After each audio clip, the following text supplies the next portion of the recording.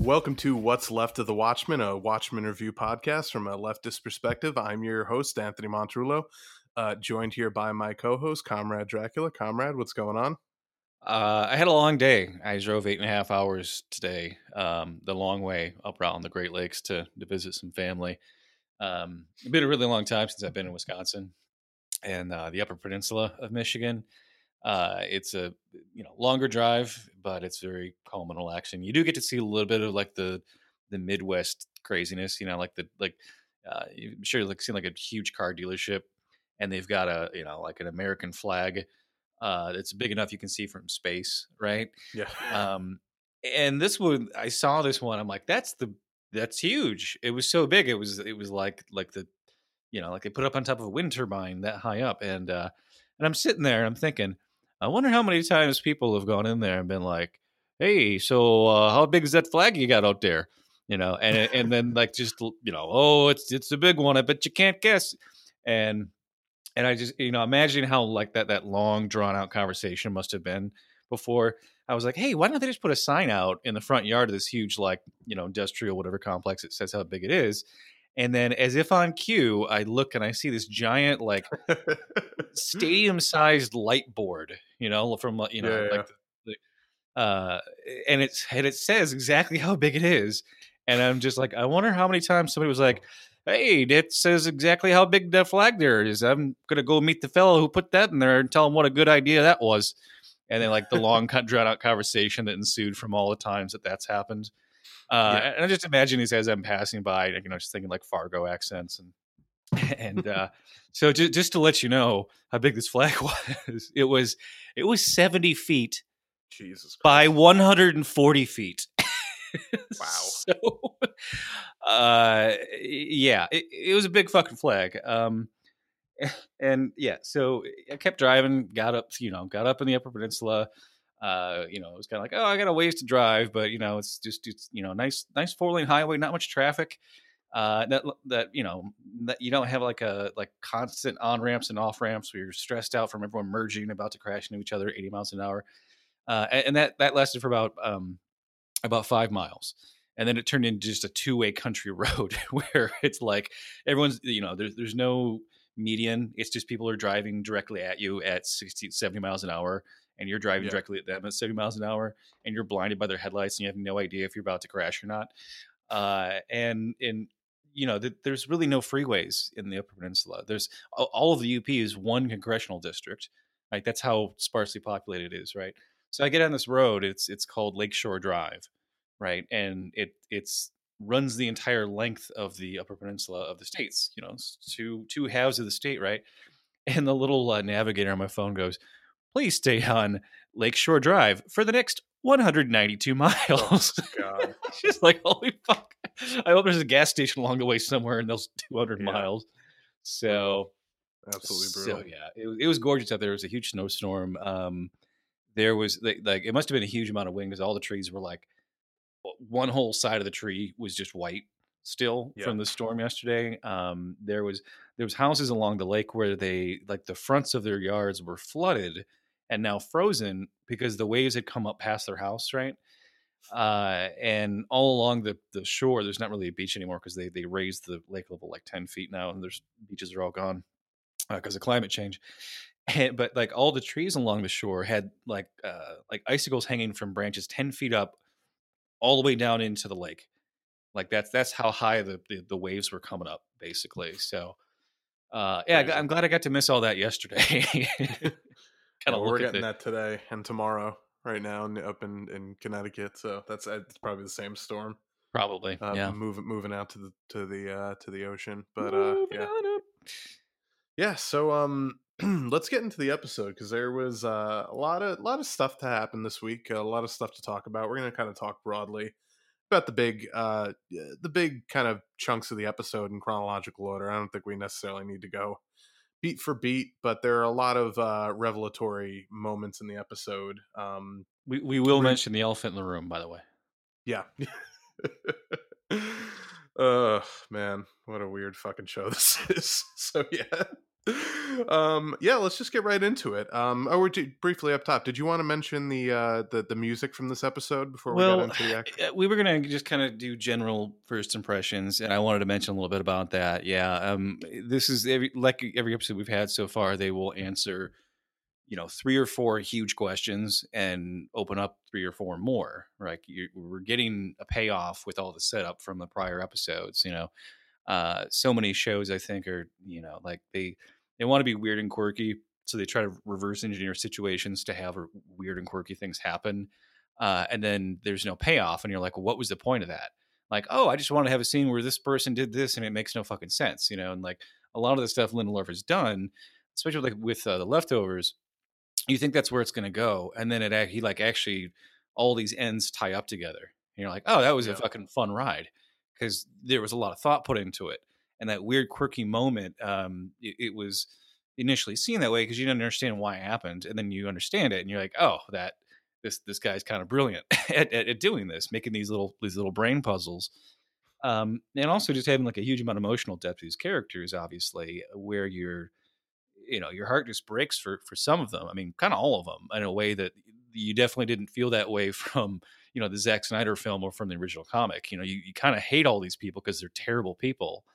And in this, it's kind of like, yeah, they got a lot of flaws, but like, here's why, and there's a lot more going on there. So when you have that rich emotional depth, you've really earned a lot of moments where you can slip in a, classic David Bowie song and it just like takes it to a whole nother level. And I think like you really do have to do the work to earn that, right? So many directors that want to do quirky without substance will rely on the Bowie song or whoever it is, whatever classic classic rock. rock needle drop. Right. To really like there's nothing in the scene worth watching except for the Bowie song, right? Like cue every Wes Anderson movie, right? Where there's just like, what's the point of this? What's the theme of this movie? There is none. It's just like shallow one-dimensional characters that say or do something stupid, and here's the fucking emotional pitch from Bowie, But right? they're quirky. Right. And there's just it's like Yeah, people can't explain why they like them. They're like, "Oh, I just think it's fun and things happen." Then it's like, "Okay, well what's it about? What is the movie about?" "Oh, well, I know who's in it and what they do, but what's the movie trying to say?" I'm not really, it's just like there's no there's no build up and no payoff because there was nothing risked and nothing earned. So when you have a show, say like Leftovers, or a show like Halt and Catch Fire, really does a good job of earning those emotional moments, so that when they end the whole series with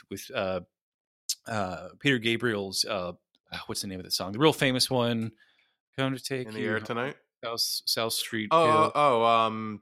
Yeah, isn't it called "Take Me Home"? no, it's like South, some like British place name that it's Oh, like. Salisbury Hill. There you go. That's not Salisbury. It's like sounds like Salisbury. Anyway, everyone knows this song. It's been overused a million times for emotional moments that didn't have the work put into them to be emotional. So it just like rang flat, right?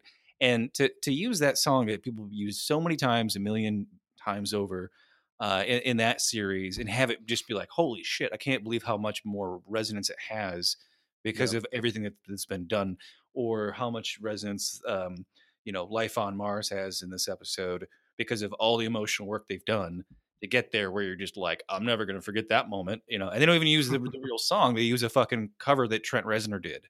Yeah, just a great They're subtle piano cover. yeah, yeah, like they're that, like, we're not going to fucking hit you over the head with it. We're just going to like tease you with it because everyone knows the lyrics of that song, or knows enough of them to know that a To the lot of point those where lyrics reference things that happen in this series, to really kind of just like, you know, and it yeah.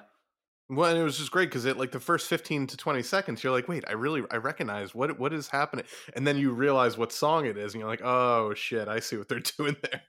It's very clever. Like, because it's not immediately evident until you really kind of hear the the chorus almost of that song, or and Well, it's like, oh, and they wow, do it at a moment where, like we're led to believe for the last 35 years that Dr. Manhattan's a god. He's invincible.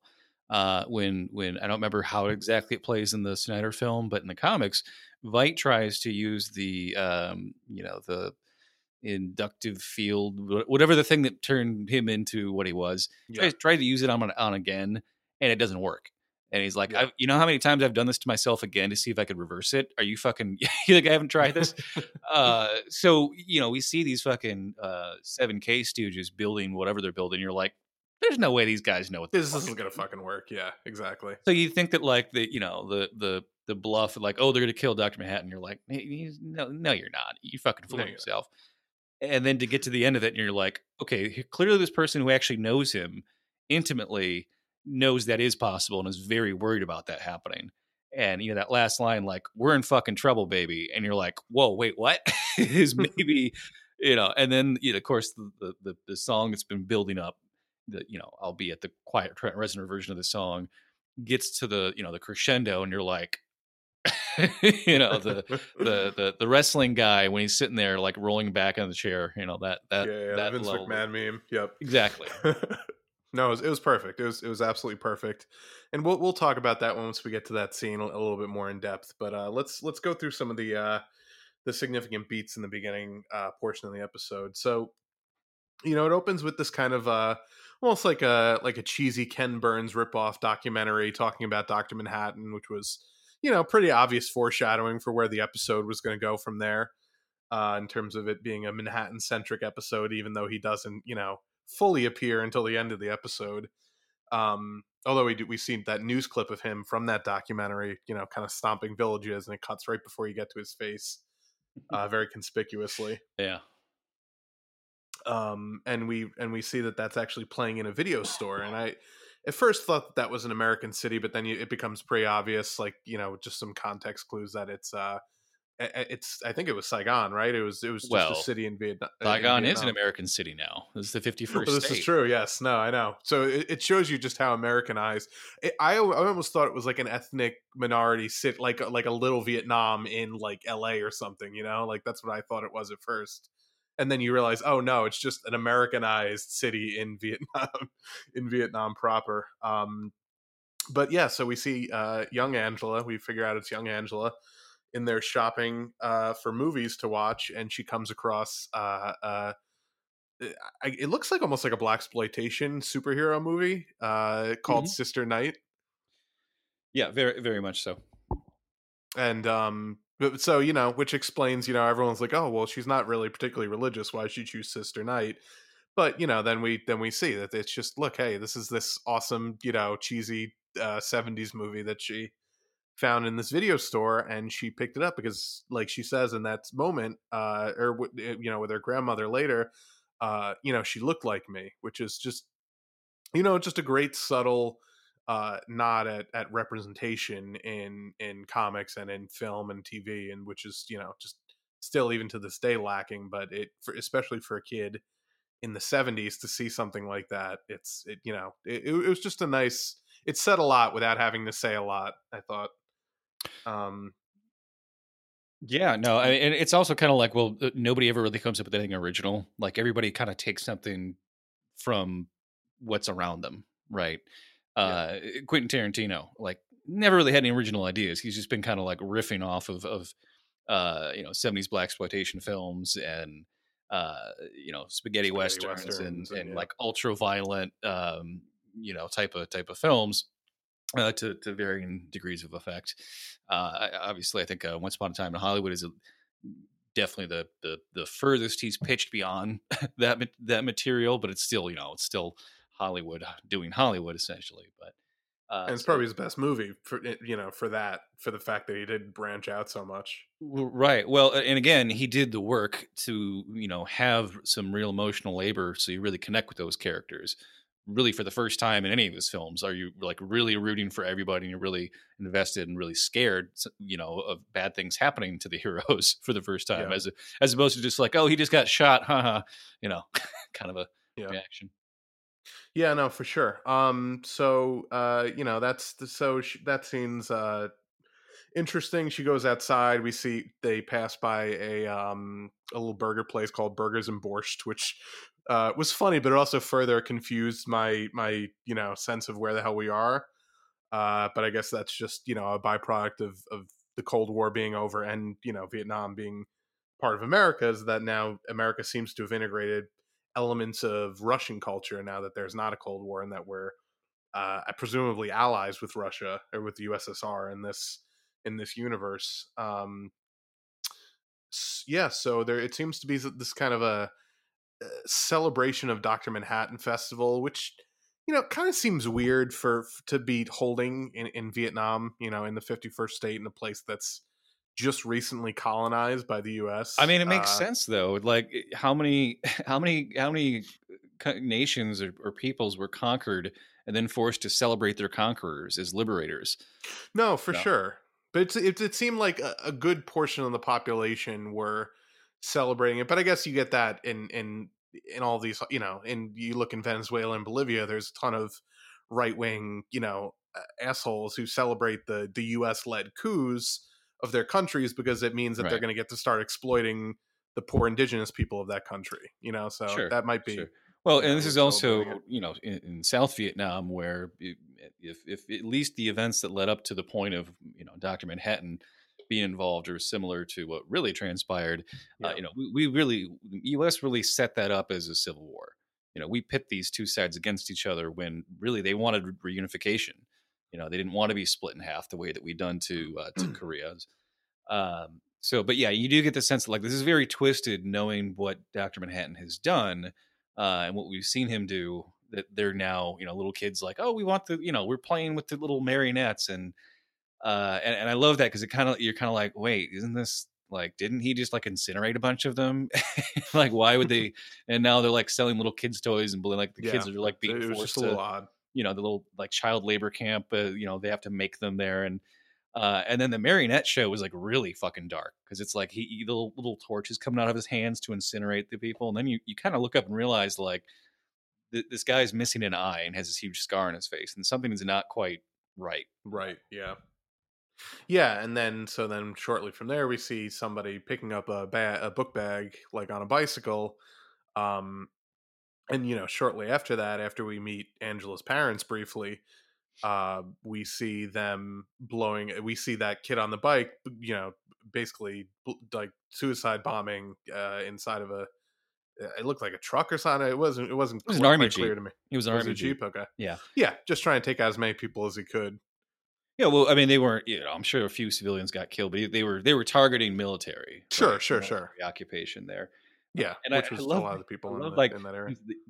he almost hits her on his bike 2 different times, and that bell kind of startles her, and you're like, okay, well, they're clearly trying to build tension with that bike and the bell, and when he goes in for like his dive bombing mission with the bicycle, the bell sort of like creates a becomes a rhythm and becomes like the tick tock of the bomb basically. Yeah. And I'm sure you noticed that. And then he does this great, like he just lunges off the bike and does like a barrel roll in the air and lands back down. And I was like, damn, you fucking and like Got totally some fucking moves, yeah. totally stick the suicide bomber landing on that one, buddy. Oh um, god. but it's it's this horrible violent thing, but it's also like they intercut with The scenes Tulsa. of exactly, and it's a little unclear. I think to the casual viewer, are they comparing this soon to be suicide bombing to what the Klan did? And I think they were kind of trying to kind of mix it all together for like young Angela.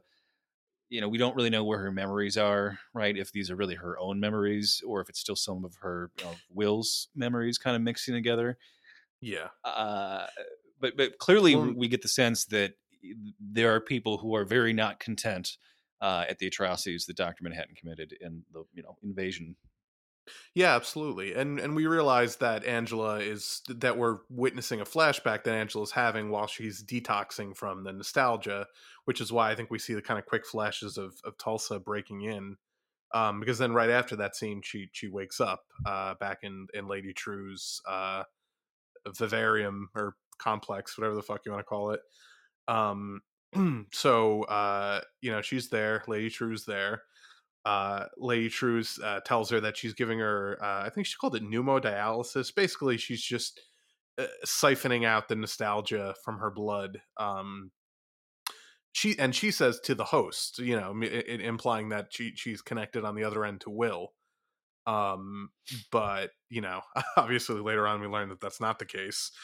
Well, she's very good at neither confirming or denying things, That's and true. Yeah. saying something suggestive to make the audience and Angela think that she was correct in something. And she does this several times throughout the episode. And then it gets to the point where Angela starts doing it back to her, and you realize they're both really fucking smart and both really good at sort of sussing out Subterfuge. what the other person knows about the other, right? And Yeah. it's a lot of fun to watch that and to have like that level of like mental chess going on at the same time as we're still trying to figure out what's true or not also. Right. Yeah. Yeah. And No pun intended. you know, it's like each one seems to be getting the upper hand on the other back and forth repeatedly, and not just like, you know, being bitchy and like saying something snide and trying to like get the other one get a rise out of them, but like Yeah. generally trying No, to it's a get, chess game. yeah, like generally trying to get more information, and but also, you know, pretend there's things they don't know that they do know. And yeah, I mean that's fucking just great writing to be able to do that kind of thing, and For sure. acting. And the scene they have later at the Globe in the Globe room is an amazing game of chess that you don't even realize is a game of chess until about 5 minutes later in Oh the yeah. episode, and you're like, oh fuck, okay. Yeah, Um, because at first you think Angela is it's gonna be another one of those like that's the she's fucking confused craziest and thing I've ever heard, and then it yeah, walks out of the room, and actually it's like no, she knows that's exactly fucking true. yeah. Yeah, no, exactly. She's just gotten really good at pretending to be shocked by things. So, while that's going on, we get Cal showing up to see Angela. Get stopped at the gate. Red Scare and Pirate Jenny are there, standing watch. Later, we learn that they're there to keep Angela kind of detained because she's still technically under arrest.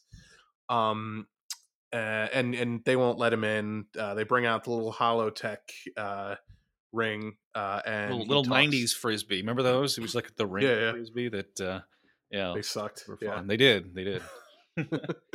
um so he has a conversation with True's daughter, who we later learn is True's mother also. Which we Which predicted a long time ago. yeah, So we just and we and the rest of the I won't we can't take sole credit, but that was it. We I think we called the intricacies of how that would play out a little bit Mm. way back when. sure. Well, and they um gave us lots of good clues. You know, when yeah, she's no, I mean talking this shit, about yeah, the memory of her village being torched by, basically U.S. Shock trooper stormtroopers. We know that's not her memory, right? And yeah. I first posited that I thought that was more just she's trying to instill the memories of what the U.S. did as just sort of a revenge, sort of like her motivation for everything, and clearly that's a factor, right? But it's not Yeah, like whatever she's trying to do, and we still don't know for sure.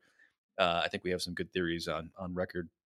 It's yeah. clearly motivated by that, but what her solution is not just to, smite the U.S. It's to do something to pretty much take over the world. And it almost seems like if she's being honest, which I doubt she is completely, that the Hmm. Seventh Cavalry thing, like it is sort of that like Game of Thrones of Army of the Dead, where it's like, well, I still want to take over King's Landing, but for now, I have to go deal with this other bullshit first, right? Because that's an existential threat to all of us. Yeah, But we'll get to in a little bit why I think that she is um, actually lying about that. well, I think she well, okay, so just to jump to it, we see the Seventh Cavalry building this, whatever they're building, portals and this chamber to capture and kill Doctor Manhattan, and then turn them all into Doctor Manhattans, or at least have their same Or just powers. Keen, or yeah. Yeah, but all the equipment they're setting up has the True Industries elephant logo on it.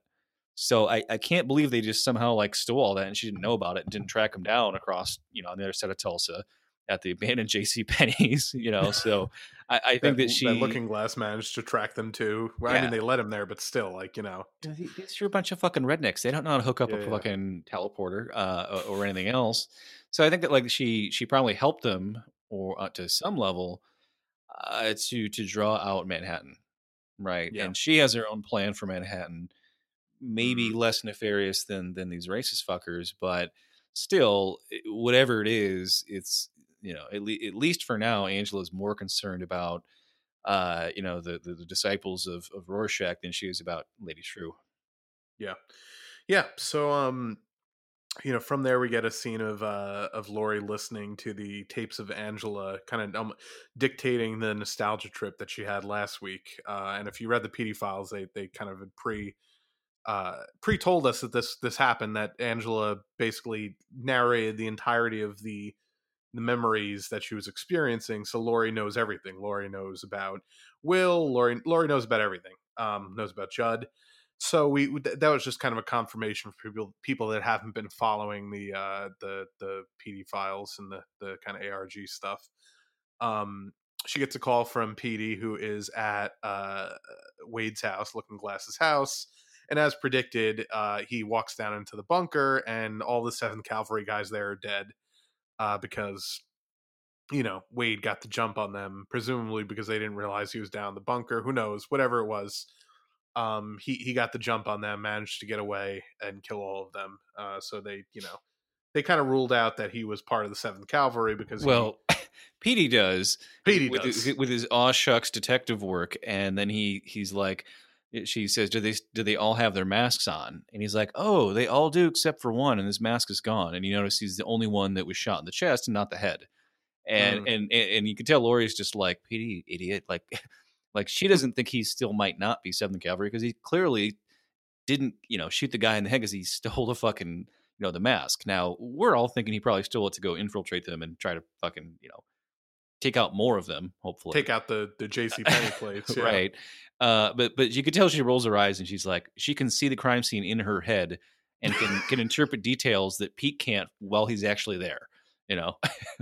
Yeah, she has some good moments this episode too, Lori. She has, she has yeah, she has one bad one, and that's just having like zero no husband, reflexes whatsoever. well, just like zero husband and wife instinct about the wife not being in on the big plot going on. Like she goes to that house just like totally like, hey, here's my whole theory.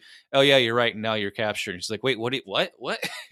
Well, so that's actually the next scene. So let's Yeah. talk about that because she gets to Judd's wife's house to tell her about the fact that Will Reeves murdered Judd. She tells her why she murdered Judd. She really lays this all out, and I guess Lori's been pretty smart this whole series, one of the smartest characters, but she just does not, as you mentioned, at all think for a second that, hey, maybe if Judd really was the leader of the 7K or one of the leaders of the 7K, that his wife would be in on it also. And she just, Well, especially if she knows there's a conspiracy, a broader conspiracy. yeah, It's not just come on, Lori, what the fuck? Unless she's just like, well, the quickest way to the answer is just to walk right in and get captured. But clearly she's annoyed by it. She's just like, I hate all this stupid fucking she's like, I'm tired of the silliness. I'm just tired of how stupid all this is. Yeah, like, so I think if she really was, trying to be a real detective, you don't put your cards on your table about your theory. You ask a line of questions that establishes, first somebody's credibility, which she doesn't do that even, right? And if she did, she would have realized this person's not trustworthy or reliable at all. But instead it's like she's trying to gain her trust, so she just kind of goes like, well, here's my whole theory, and I just wondered if you might want to comment on it. It's like, well, that was the plan at first, and then grabs the fucking old 1970s remote control. It doesn't good God, work. that doesn't work. And Lori, come on, like you see her pointing a remote at you and pushing a button and going, oh fuck, it's not working. Do you not think like, oh, clearly there's some kind of a booby trap or something? Like I know she's not a superhero, but she still was a vigilante. Like you think her instincts or reaction time would be a little quicker than just sitting there for like 10 seconds as she's pressing a button. Her instant reaction to everything is to draw her weapon. Yeah, that's what I'm saying. Like, she doesn't fucking ask like, "What are you doing?" Like, no, she would have fucking. I thought like, oh, maybe it's some like cheap taser or something, but that like nowhere in my wildest dreams I think, oh, Judd had a trap door under one of the fucking chairs in his living room. Yeah. Well, just preposterous. At any rate, I'm really sure funny. she's down there just like, why didn't I why didn't I try my weapon immediately? Or no, actually, no, because they wouldn't disarm. They wouldn't be able to disarm her. They did it because they did that at the funeral. They took all the weapons away at the funeral. But yeah, no, but there's no like, so yeah, I don't know, but still, or even just charge her or something. Get out of the chair. I mean, my God, clearly she's trying to point some kind of a thing at you after she just says, "Well, you got me." Like, yeah, there's like it was a kid got shot because he pointed a chicken wing at a teacher. So the school security guard shot the kid or some shit like that. I mean, fucking weird look for Lori, but yeah, so that was kind of fun. My only thing with the scenes, I felt like it was a little too clunky dialogue wise. Like I just felt like maybe could have used another punch. I don't know. It just felt very expository to me in a way that the show doesn't usually. Exactly, especially because we're getting used to, like this mind chess back and forth between some of the other women characters. That this just felt like kind of like what's the hidden message here? Oh, It was there just isn't it one. was weird. Yeah. It stuck out to me. But what I mean, whatever. Every show's gonna have something like that, unfortunately. Um, so we go back to Angela in True's custody, and True's daughter's giving her this kind of weird. I almost thought it was like a Turing test at first, but then I realized it was kind of like a inherent bias test almost. She talks about how it's her dissertation that she's working on. Um, and I don't know what the significance of that is, but I guess maybe we'll learn later on, or maybe it's just to show you how fucking smart this kid is. That She's got a she's captive audience. It could be something she does for anybody. Yeah, but there there was a. I used to live somewhere where there was a guy who would fly a kite by himself every day for at least 3 to 4 hours every day of the year, and I was terrified of that man. You're like, So clearly this is a serial I was killer. like, Like what? no, and people. She was like, people don't fly kites alone. I was like, yes, that right there, Yeah. exactly. I've been thinking that in my brain for years. Finally, someone said it. No, I agree. That I would have had the same answer as her on that one. Yeah. So from there, we get a flashback to her time in Saigon, in the orphanage. So we learn that the bombing killed both of her parents, which solving the mystery of what actually happened to her parents. So she is in an orphanage in Saigon. That she's brought out to by the. I guess they're the military police. I couldn't read the side of the car quick enough. They might have just been the Saigon PD, whatever they were. But they have the guy, the marionette guy in custody, one of the co-conspirators, and they say, "Hey, is this the guy you saw? Hand the bag off." And she says, "Yeah, definitely him. Narcs on him." But I get it. Kill both of your parents. And so they take the guy around the corner. I'm like, they're not gonna just shoot this fucking guy, right? And as she's talking to the female police officer, they fucking shoot the guy. So I was like, wow, all right. Yeah. I guess Well, there's they that. may be the 51st state, but they're that not fully under American rule of law, I guess. or they just picked it up immediately. Well, that was that very famous photo of the guy executing the guy in the middle of the street in broad daylight, just putting a gun to his head and shoots him. You know that photo I'm talking about, right? Yeah, of course, of course. Yeah. Well, that was a Southern Vietnamese captain or lieutenant who was killing that person, was executing them in the street. That was our ally doing that. Um, so yeah, I mean it's pretty consistent with Yeah, no, it's true. Yeah, we were propping up a dictatorship to try to stop communism, right? And I mean, they when the North Vietnam came in, they were pretty violent too. That's usually what happens when if another country, if a foreign country defending had your had come homeland. into Yeah, the U.S. and orchestrated our actual civil war, you'd be pissed at them, but you'd be pissed at the other side that sided with the invaders too, right? So it's just it. Someday we're going to review Hearts and Minds, and you'll see just how awful. Like putting people in cages and then throwing lye on them ugh, Jesus and then Christ, spraying them with water, and like horrible. their skins falling off in a cage, right? So, and that was No, that was things we condoned. We probably trained them how to do those kinds of things. The CIA dropping people out of helicopters. That's all stuff that really happened. So, it is interesting though, just how to really denote the time period and that these are real memories of hers as opposed to like desaturated or totally black and white someone else's memories, that they chose a really intense primary color, red, yellow, and blue color palette for all the yeah, stuff in Saigon, almost like very her vivid. like her memories of the 80s are just popping wildly with color the way a kid would look at everything, very And the way the uh '80s were in general, yeah, color just palette wise. especially like Stranger Things 3, like all the mall scenes were Hmm. just like they really oversaturated the reds and blues and yellows to really make them stand out. The costumes, like all their colors they were wearing, were all almost all primary colors. Even anytime two or three people were standing next to each other, you would see primary colors there. So Yeah. yeah, just interesting. Usually we think of Vietnam and it's just like, oh, it's dreary and everything's brown and green and Yeah. mud. Uh, So so it's interesting to see that side of it for sure. So from there we go to the the weekly, Vite Madness. It ugh. is day 365 It's just- of yeah, I of know. his what? Oh, like this is the one like they were, like the rest of the show answering questions then posing new ones, and this was the one where it was just like we're done doing that now. We're just Yeah, there's yeah, nothing yeah. more to pretend We're just at this waiting till point. he gets back to Tulsa. Well, Um, you almost wonder if like all of this is just a thing happening in his mind, that none of this is really real. And he just knows there's like a timer that is going to go off and suddenly he'll fall back to earth. And nothing he does can actually get him out of this any faster or slower. So he's just kind of resigned himself that he's surrounded by this circus of idiot clones and apparently cloned buffaloes and cloned pigs. And he's just stuck there in the middle of all of it. There's nothing he can do because he had like nothing to say. He looked completely defeated for the first time.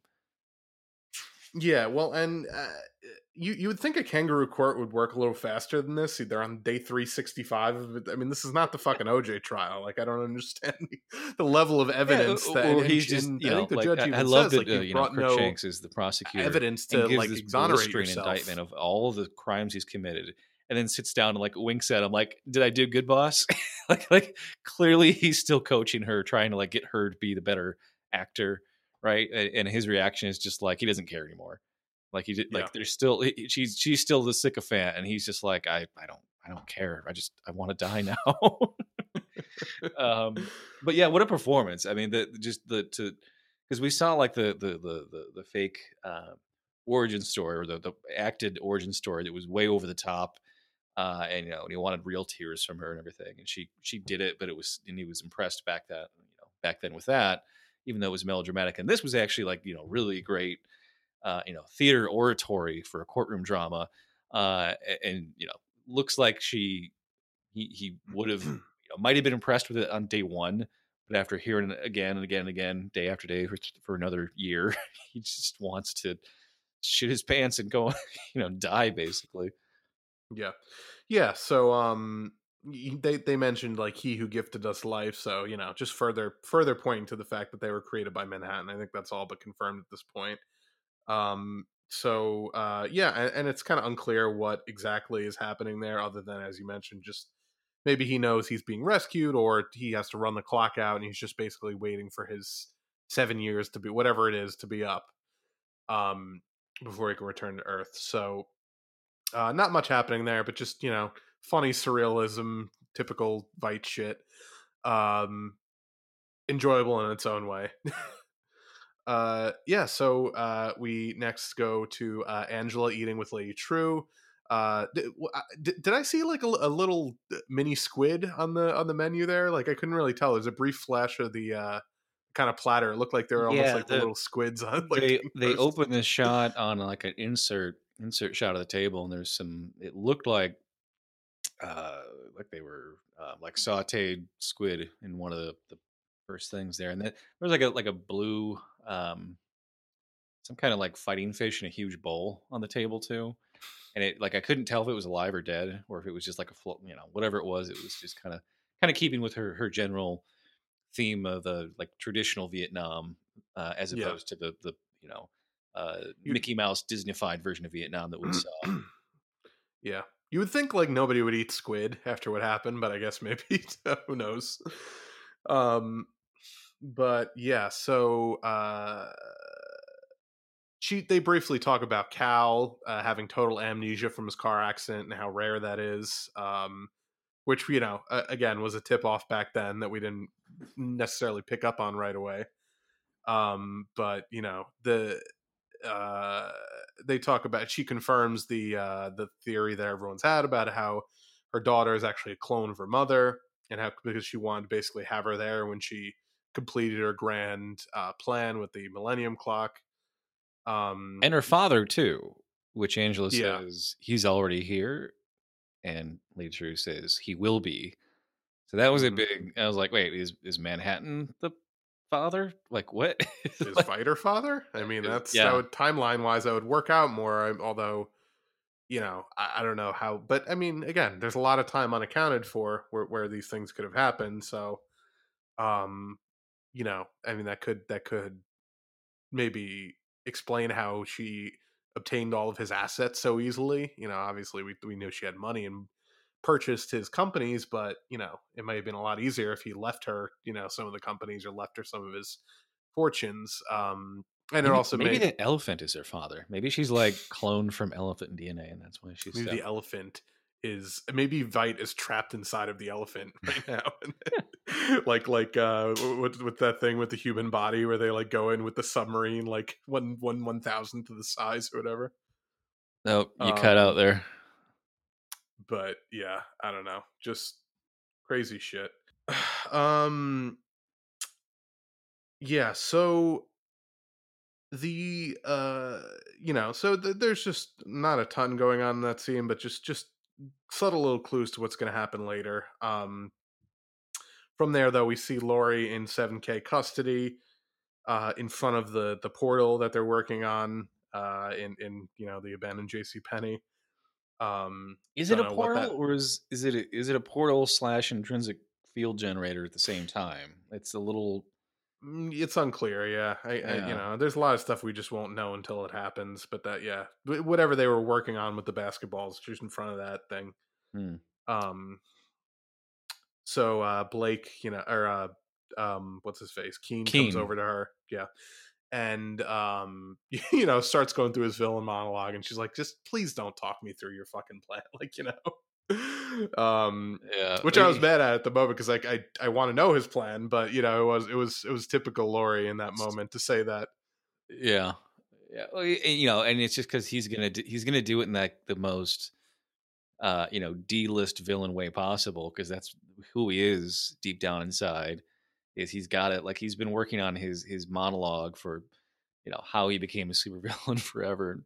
And of course, he's like, "We're not racist. We just want to return the country to the Well, Western yeah, so heritage of the founding." It's just like, oh my god, the just actual line he had was, it's extremely difficult to be a white man in America now. Which is just, you know he talks about restoring the balance, and things have swung too far the other way, which is the exact thing that we say about like what's course, going to happen if we of actually course. achieve equality in this country, is that racists are going to lose their mind and act like, oh well, that's too much equality and blah blah blah, all this shit that white people have experienced the benefits of since the founding of this country. Once that playing field gets leveled, they're all going to be, all the racist white people are going to be like, well, oh, you swung the scale too far back in the other direction, and now white people are the minority, and white people are persecuted, and so all the shit he was saying last week about how he's not like these other guys is kind of bullshit. Like, he may think that, but we realize, oh no, he really does believe in the mission of the 7K. He just doesn't believe in their tactics necessarily. Oh yeah, no, You know, he wants, he's fine with their tactics. He's gonna turn into a god and fucking blow people up and everything. It's just that's what I mean. He thinks that's maybe they're the small potatoes. right.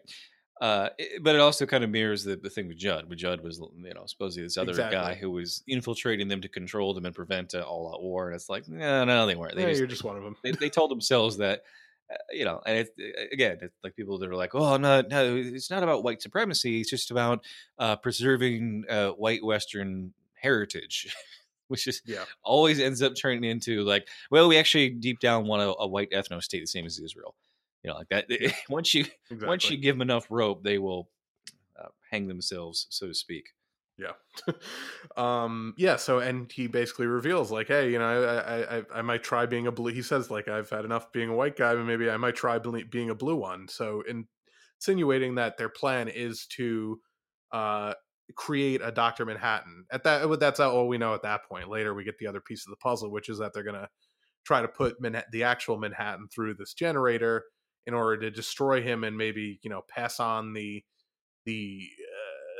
the process that turned him into Manhattan onto Keen and maybe onto other members of the 7K, but certainly at least to Keen, somebody Yeah. who shares their ideals Well, and would use that what's to power for say that? horrible things. Yeah, what's to say that if it works, they all turn out blue? Like, wouldn't the ultimate irony is if like all these fucking macho, wannabe alpha males that they could turn them all pink, Oh, that'd be and so funny. they're just like, well, Fuck, we don't want it. I don't care. Go back. and they can't change their Um, appearance. They can like move objects around, but they can't fuck with time or matter yeah, really. yeah, yeah. They can just like lift heavy objects with their Or they have the minds. reverse powers of Manhattan. They have like the worst of all. Like oh, that'd be funny. Seriously. Um, I mean, if you really, if True really wanted to get rid of all these guys, like, why wouldn't she just give them a bunch of faulty equipment that fucking yeah, just right. like just melts their molecules instead of, uh, separating them in a way where they can pass through matter?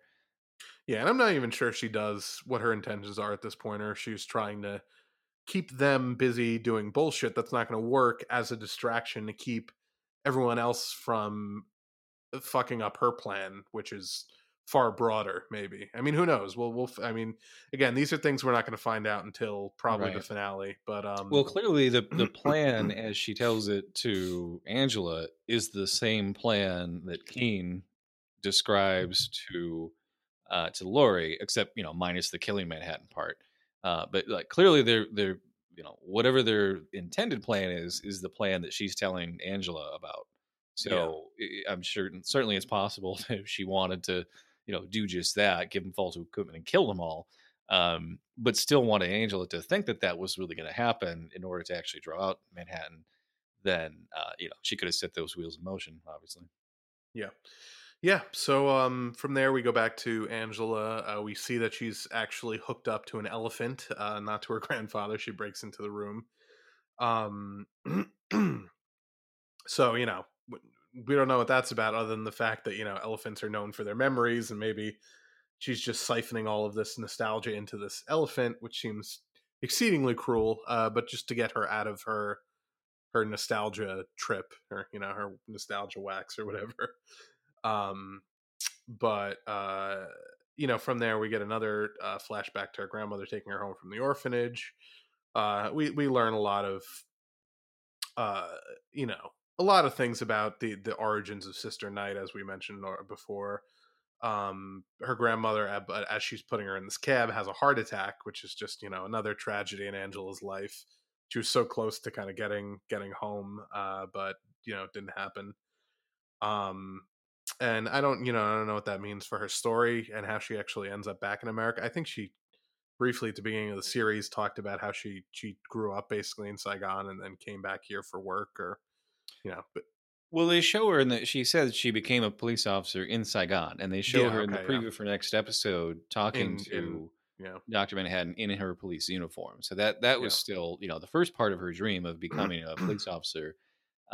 She does that on her own, or at least we know she does that. Exactly when she came back to Tulsa, we were led to believe through multiple different versions of the story that because it was all the Tulsa police that were killed by the Seventh Cavalry, that's why they had so many job openings, and that's part of why she finally made that jump back to Tulsa.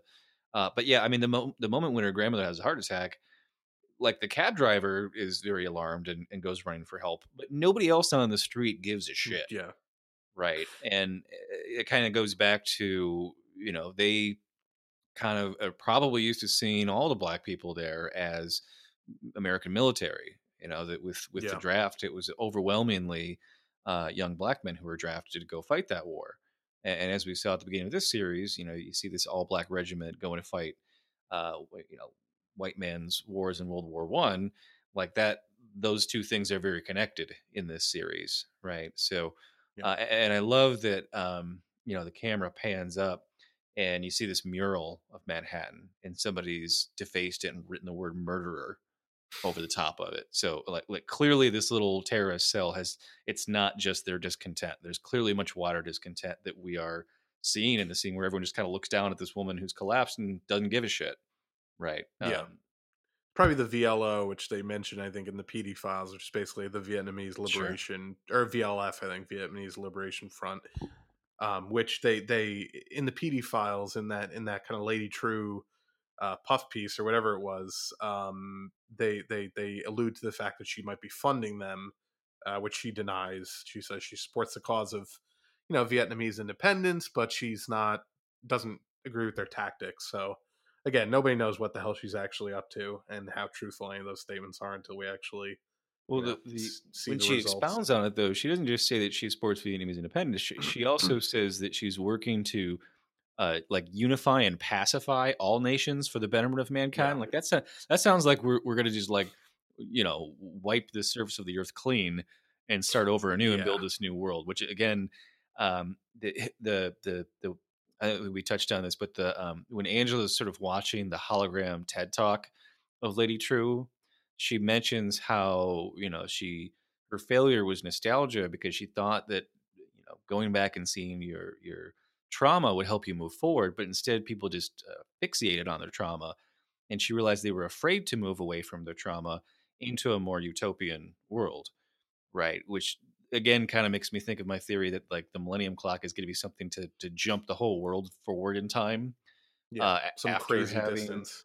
Yeah, after having some kind of like mass hypnosis erase the trauma and then move people forward in time with the Millennium Clock somehow. So yeah, again, like another little seeds where I'm like, that supports my theory. yeah. Yeah, so from there we get the second to last scene of the episode, which is Angela wanders into the room with the blue globe. Um, she starts touching the globe and she hears people talking, and we realize that that is basically a way to surveil all of the Manhattan booths all across the country. I'm not sure, even maybe in the world. I don't. Oh I, yeah, I no, think there were. she said there's thousands all over the world. Although if you look Yeah, at the yeah, okay. globe itself, there was only like one in every city. It seemed like, or at least there was only like a small number of cities had them in them, and Tulsa appeared that was only the one. Yeah, yeah. So True comes in the room and she says, Dr. Manhattan's not even on Mars. He's here in Tulsa pretending to be human, which to us is like a fucking crazy revelation. She basically expounds on stuff we've talked about already in this episode about how the cavalry is trying to destroy Manhattan, steal his power, how she's trying to stop them. Um, it's just very confounding, and we're not quite sure what's happening. Angela leaves. She says, don't you want to know who he is? And Angela leaves. Now we assume that Angela's like just too freaked out or whatever. We're not sure why she leaves, but she just is trying to get away from her, basically. Later on we realize that this is really just a matter of like she doesn't want to confirm by appearance, or maybe she knows that True knows, and she's like, "Fuck, I got to get back to Cal and get him out of his skin suit or whatever to make sure that he's prepared because they're coming for him right now." Like I Mhm. think that maybe in retrospect, that's probably what she was thinking, why she got out of there so quick. Right. Well, Lady True clearly says, well, I didn't even tell you who it was because she knows who it is. She knows Angela knows who it is, but she's kind of testing Angela's response to see if Angela knows that she knows who it is, right? Yeah, Uh, but yeah, I mean, it's like, well, if all these, if all these redneck, you know, Rorschach disciples, Rorschach disciples, somehow figured out that this random black guy with the amnesia is actually Doctor Manhattan. Pretty sure that somebody told him. Somebody yeah. with No, with there's no you way know they would have had the resources or just the intelligence to figure. That's definitely something that True probably is uniquely qualified to figure out through backtracking his medical records and his his all of his shit, all his fake documents. um so she leaves, has to slam through Red Scare in the car to escape because they're not letting her go. Because again, she is still in custody. But she slams through his kind of blockade to get home. Uh, she gets home. We see the 7K is sitting outside in a van, kind of getting ready to go in. they had their big gun too. You see that on the back of the pickup truck? I didn't The say no. Yeah, the big 50 caliber motherfucker from the Oh pilot Jesus. episodes. Yeah, they apparently have another one of those. I don't know how you would have more than 2 in the whole state of Oklahoma. That's crazy, but, no. So either they, have more, or that's the same one or whatever, but it was under a tarp, right? But Yeah. it was definitely like they're there to, have a lot more firepower than Angela does. Yeah. Yeah, so she goes inside. She starts talking to Cal. She basically tries to kind of walk him through the revelation slowly without making him like be like, "What the fuck are you talking about?"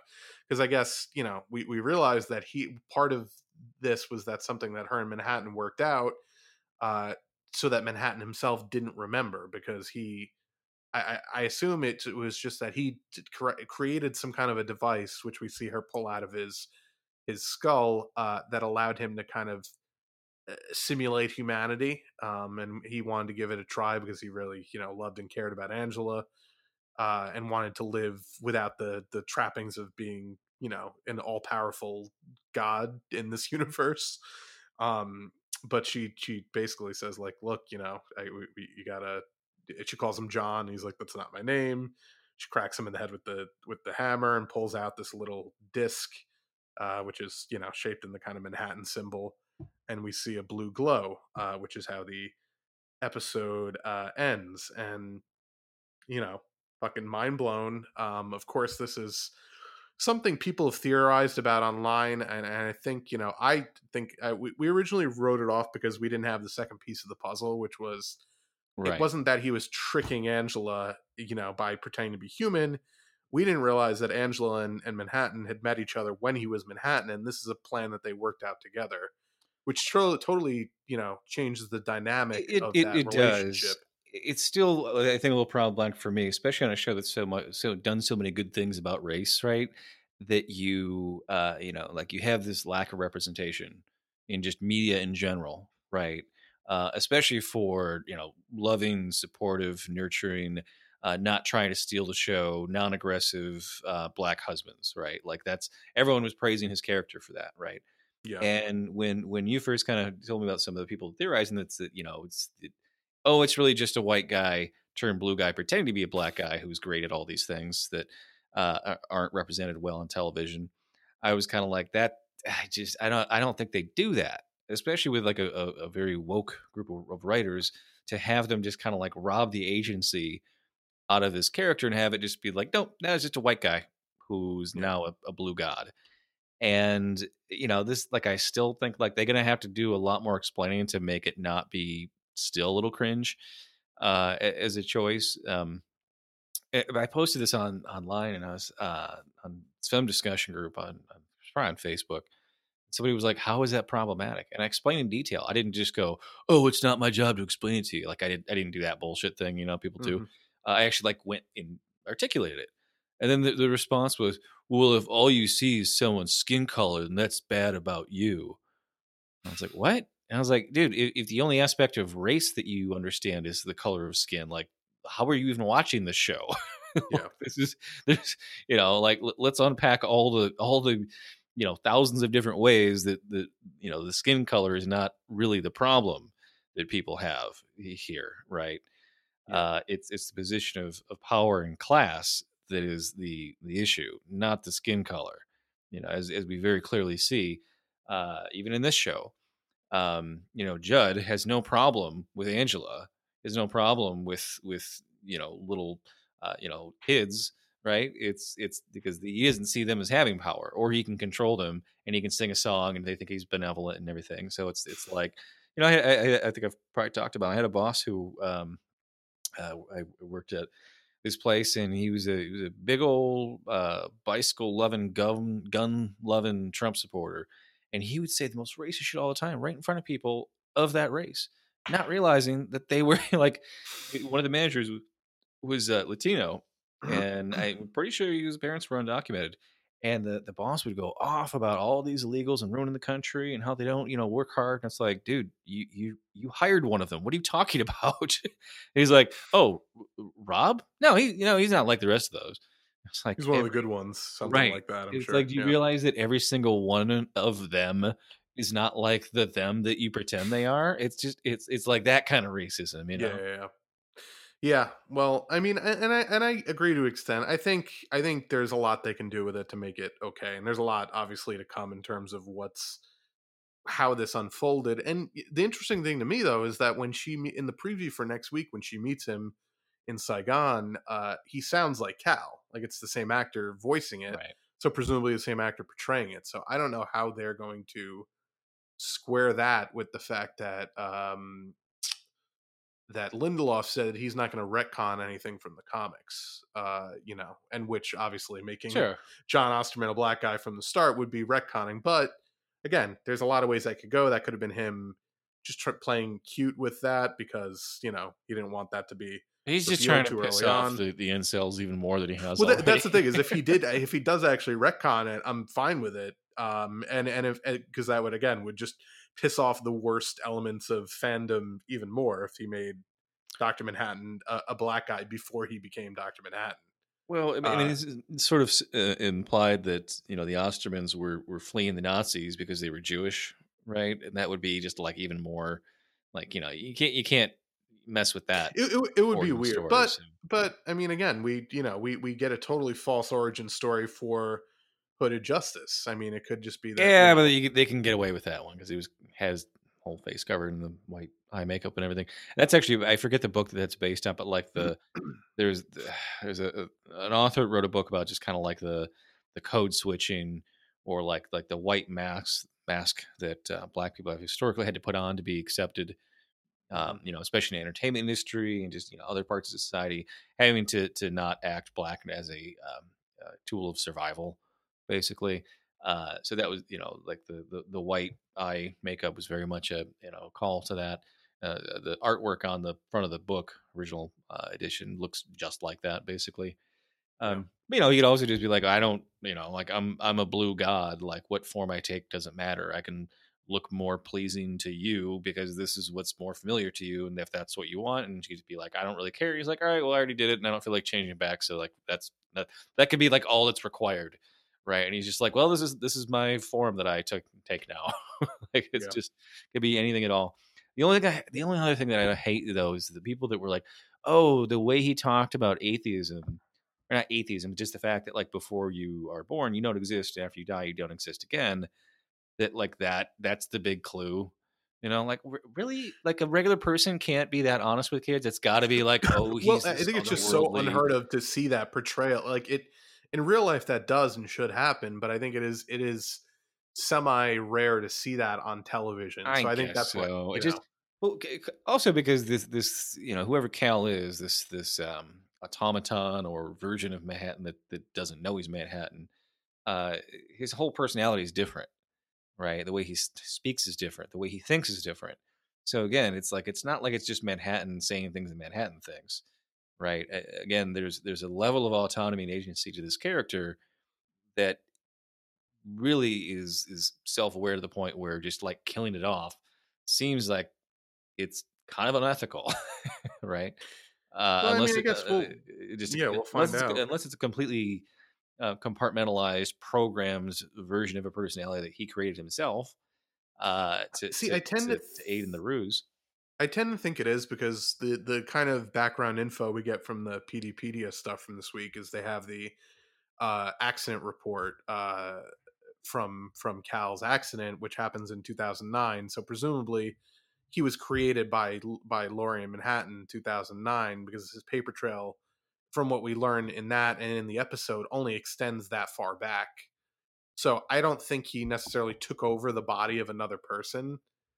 No, Um, no, I don't think so you either. know what But I mean? even if it Like was I think just he like they probably he, created AI, like the next step from what he created on Europa, basically, yeah. like a more advanced Well, version, and maybe. if he can make like multiple versions of himself to work on his computer and also have sex at the same time, like he could create any form and it's still him, but it's somebody else. It's just kind of weird that people are like, oh, see, that's the clue that he gave himself away with, and it's like it is. I guess it is for the audience, but it doesn't mean that he knows what he Yeah. is. Apparently, from his reaction, it just genuinely was like, she's gonna kill me with a hammer, and she's going crazy because I know I'm not who she says I am. But there's elements of him where he certainly is attuned to anything Dr. Manhattan, even uh in that medical report at the bottom. It says subject was fascinated by Dr. Manhattan bobblehead on doctor's desk or something like that. I just So it's like I can't it's in not his be head. obsessed with myself, even on a Yeah, subconscious yeah. level. Exactly. It bleeds through. But yeah, Yeah. so that was the episode. Really great episode, definitely different than what we've been getting the past couple weeks. I think next week's going to be even crazier. It's certain. Every one. I mean, every one of these just feels like a completely different method of storytelling, and it all feels cohesive. It's Yeah, really amazing. I'm never gonna an like incredible feat. go back and because they were just gonna do 10 episodes, and they were like, we would have had to have had an episode that felt like other episodes. It was going to be filler, and we Yeah. just said, no, we'll do 9. And every one that I think like, there's no way the audience is going to be okay with this one. This one's going to lose them. We're finally going to see people turn on this and go like, well, wait a minute, what are they doing now? And by and large, it hasn't happened. I expected people to be, on Black Twitter mad that they were basically taking this great supportive male black husband and just be like, nope, actually, he's Dr. Manhattan. I thought that would piss people off. And it was almost the opposite, where they were like, look, black guy is, all powerful. And like, it was Yeah. like, they went for it. I didn't see a Yeah. single complaint from anyone who was black on Twitter about this. And I like scour the hashtags looking for other people's, what they think about it. Just because I expect a show like this to have a really wide level of interpretation of like people that are just like, didn't like this, love that. I took this from this, I took that from that. And this show somehow has threaded the needle and has made everybody really fucking happy, except for like, the people that really are like Stephen Cavalry motherfuckers in the real Who world. hate watch it still to this day to complain about it online. Right. And also complain about like Star Wars, like Mandalorian being too woke, like shit. Oh God, I saw a clip from some fucking. Yeah, I saw the same. Oh, so nobody in the village can shoot except this one widowed woman who all of a sudden can shoot. Like, Oh, did he dude, say fucking- Mary Sue? Did he include that one? I don't know if he did, but it was just like, and then the caption was like, Star Wars the Mandalorian gets woke, and I'm just like, fuck off, Oh dude. God. Like, Yeah, how do you know her husband wasn't like an Imperial, or how do you know she wasn't an Imperial stormtrooper? Like, like who fucking know? Like, Yeah. and but that's a huge trope in westerns too, is the widow who like has like is like a crack shot. That's like a very common trope in westerns. So again, people are fucking there was one I saw. The guy was like, well, the Mandalorian's going to be good until they eventually inject the ID poll. They always do it. And I was like, what? Do you even know what that means? Do you know what ID poll means? Like, just, the character was Asian. ID poll. Like, what? you can't have one of the the 1 in 5 people Asian in the world. You can't have that represented without it being forced upon the audience somehow. Yeah. So, well, that does it for the episode. If you like what you hear, you can rate, review, and subscribe on Apple Podcasts. That helps us out. Follow us over on SoundCloud, soundcloud.com/moveleft. We are on Facebook as well, facebook.com/movelefidiots. If you want to check out our other shows, we do a Mandalorian podcast every week. You can check that out in the same feeds. We also do a political podcast every Thursday called Move Left Idiots. Check that out in the same feeds. To support the show, you can go to patreon.com/moveleft. If you want to pick up any merch, you can go to tinyurl.com/moveleftmerch. I am on Twitter at move_left. Comrades on Twitter at Smut Collector with an ER, not no R. And we will see you next week. And she's hooked to the silver screen. But the film is a sad thing for she's lived it 10 times or more. She could spit in the eyes of fools if they ask her to focus on sailors fighting in the dance hall. Oh man, look at those cavemen go. It's the freakiest show. Take a look at the low man beating up the wrong guy. Oh man, wonder if you'll ever know who's in the best. life on Mars.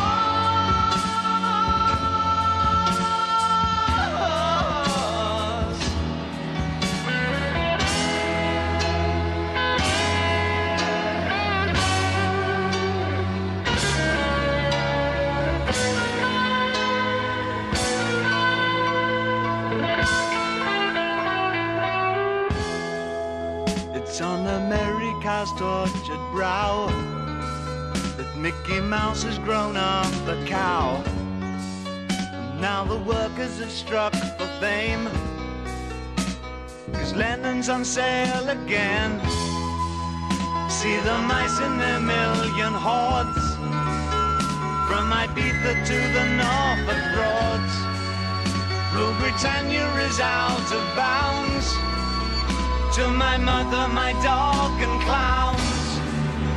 But the film is a sad thing for, 'cause I wrote it 10 times or more. It's about to be writ again, as I